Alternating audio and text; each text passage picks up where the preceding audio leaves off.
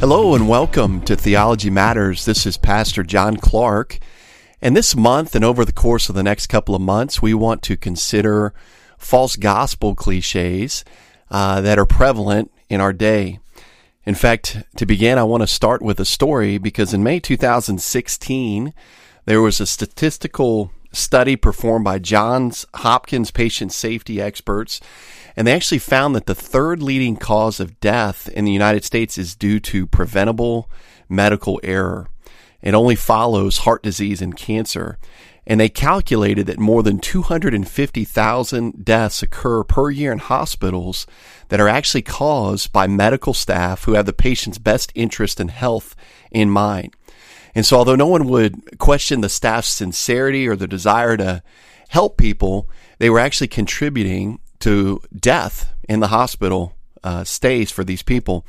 And so the gospel cliches that we're going to look at are, I think, much the same way. They're given by well-meaning and sincere believers who desire to be evangelistic in their approach with the gospel, but unfortunately they muddy the waters with some of these unclear gospel responses.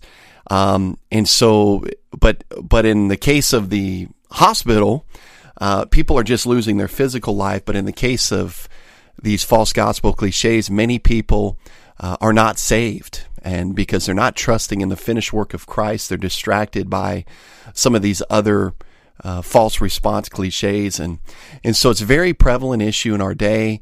I'm actually a very prolific collector of tracts, and with many of the tracts, I typically just flip to the back just to see what the punchline is, so to speak.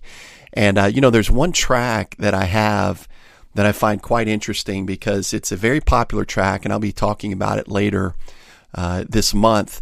And that is the tract "This Was Your Life" by Jack Chick.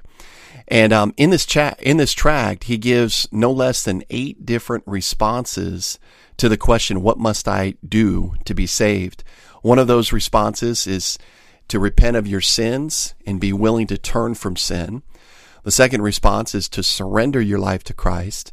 The third response is to acknowledge that He died for your sins. The fourth response is to receive Him as your Savior. The fifth response is to pray the following prayer: "Lord, I know I'm a sinner. I repent of my sins, and I acknowledge Jesus Christ as my Lord and personal Savior." Number 6, invite Jesus into your heart to become your personal Savior. Number 7, admit you are a sinner. And number 8, believe that Jesus Christ died for you, was buried, and rose from the dead. And so some of you might be listening, might say, well, what's wrong with any of those? What's wrong with any of those? And what we're going to find is that much of what he shared there is just not biblical. You could not point to a Bible verse to encourage somebody to teach somebody else how to be saved based on those responses. And so what we want to do is really just carefully look at some of these cliches, especially some of the more popular ones in our day, and just discuss and look at whether or not these are biblical. And the first one we want to do that with is what's become known as the sinner's prayer. And so in this session, we want to just look quickly at the origin of the sinner's prayer and where did it come from. And I want to read an opening quote from a gentleman by the name of Paul Chitwood, who wrote his PhD dissertation on the origin of the sinner's prayer. He wrote this, and I think this is fascinating to understand based on this man's research. He says this: what many people fail to realize is that although the sinner's prayer is widely used and enormously popular today, no variation of it is found in the Bible. In addition to the sinner's prayer not occurring in the Bible, it is also absent from the pages of church history. We fail to see it even through the rise of revivalism and mass evangelism of the 18th and 19th centuries.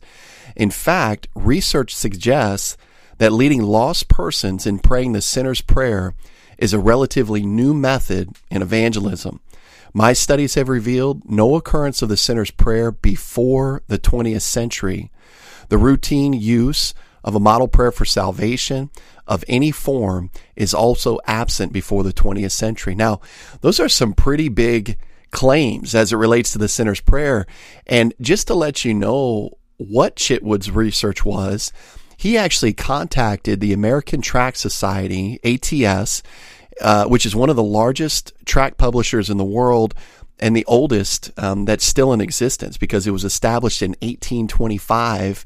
And what he did is he actually took a trip to their headquarters in Garland, Texas, where he spent several hours over a 2-day period reviewing all of the archived tracts dating back to the beginning of the 19th century, specifically looking to see if any of these tracts included a sinner's prayer. And what he found, they weren't included. The sinner's prayer was not included in any of the tracts until he got into the 20th century.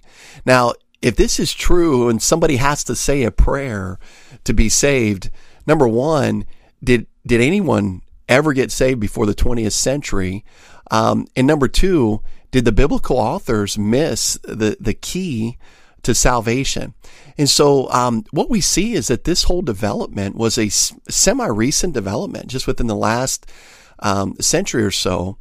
And, what's ironic today is that this response has really taken the evangelical world by storm. In fact, many people today would not close an evangelistic service without offering a version of the sinner's prayer for somebody to repeat, for fear that if they didn't, somebody who wanted to be saved couldn't get saved by simply believing in the Lord Jesus Christ and his finished work from their seat.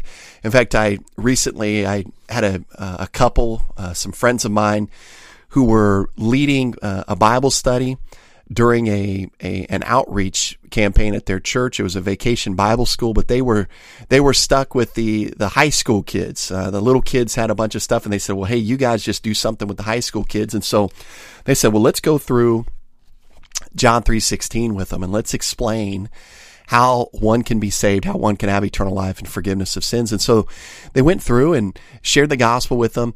And there were 9 kids in the class, and all 9 kids, when given an opportunity to express what does God require somebody to go to heaven, all 9 of them expressed some level of works in their answers. People were saying, well, you've got to be baptized. And people were saying, you've got to keep the 10 Commandments. And somebody, basically said, you've got to sin less, and these types of things. And, after my friends were able to share the gospel with them and show that it's not about how good you are, but it's about the effectiveness of the work of Jesus Christ. It's not about you trying to be better or to outdo your bad works, but to recognize that our sin incurred a penalty and that Jesus came to pay that penalty on our behalf and to provide a righteousness equal to God's that we did not possess, nor could we ever possess on our own. They shared this message clearly. And at the end of the class, they asked the young people, does this make sense? Do you have any questions? They said, no, it makes complete sense. We've never heard it this way before. These were teenagers who had grown up in church. And my friend said, so let me ask you again, what does God require of somebody to go to heaven? And they said, you simply have to put your faith in Jesus Christ and his finished work alone. And they're very clear. And so my friends left the classroom that night. They caught the pastor in the hallway, and they said, Pastor, we've got great news. These 9 kids in our class this evening understood the gospel for the first time, and they put their faith in Jesus Christ alone. And the pastor said, that's great news. Did you lead them in the sinner's prayer? And my friend said, maybe you didn't hear us, Pastor. These 9 kids understood that Jesus died for their sins and put their faith in him alone for salvation. And they don't need to pray a prayer. They need to believe that personally. And the pastor stormed off, red-faced, and has been angry with this couple since that time. And it's caused a breach of fellowship there over the fact that they just simply shared the gospel, encouraged the youth to put their faith in Christ and his finished work, and then would not lead them to repeat a sinner's prayer. Now, one of the things that we learn about the sinner's prayer, although it didn't show up in tracts until the 20th century, we do want to know kind of, or at least look at where it came from. And many believe that the practice developed as a tag-along to the altar call.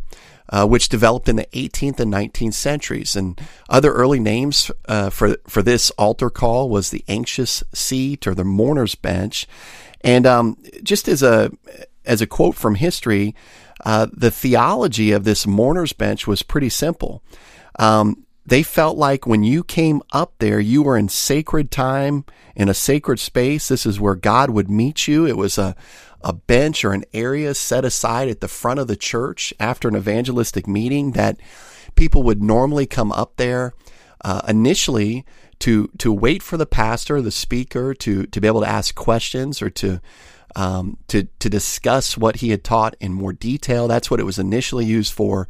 But then it started to almost have a spiritual or mystical sense that it was this special anointed place where God would meet with you. It's where one writer wrote, it's where heaven came to earth and earth goes to heaven at the same time. And so it was one of these places where if people were moved by the message, they would begin to move up to the front. You would just literally sit on this bench or kneel in the mourner's bench, and you would wait for an experience or a visitation, so to speak. And so over time, it developed where people would sit in the mourner's bench, and then in order to, quote unquote, close the deal or to make sure that somebody had made a decision for Jesus Christ, and that's how they would word it, make a decision for Jesus Christ, then they would lead somebody or have them repeat after them a prayer. And let me read another quote from Chitwood's dissertation. He says, the development of the altar call is an important factor in tracing the origin of the sinner's prayer for at least two reasons. First, the altar call represents a further shift in the theology of evangelism. Second, the altar call represents a new methodology in evangelism. With the rise of the altar call, evangelistic preaching often became an appeal to sinners to publicly respond to the invitation to accept Christ rather than an appeal for sinners to make their peace privately with God by believing the gospel.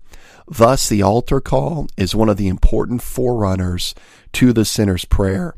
And so it became kind of a tag along to this altar call. The altar call was developed from this mourner's bench, and you can see how one small step led to another small step that led to another small step. And hence now we have this explosion of the use of the sinner's prayer.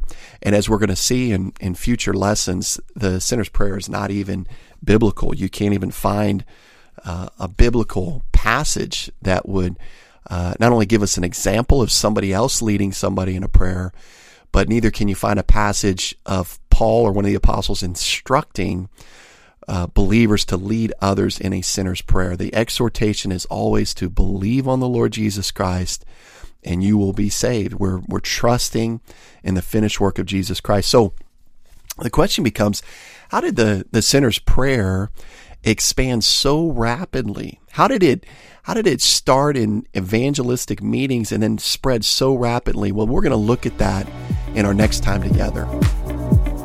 Thank you again for joining us for Theology Matters.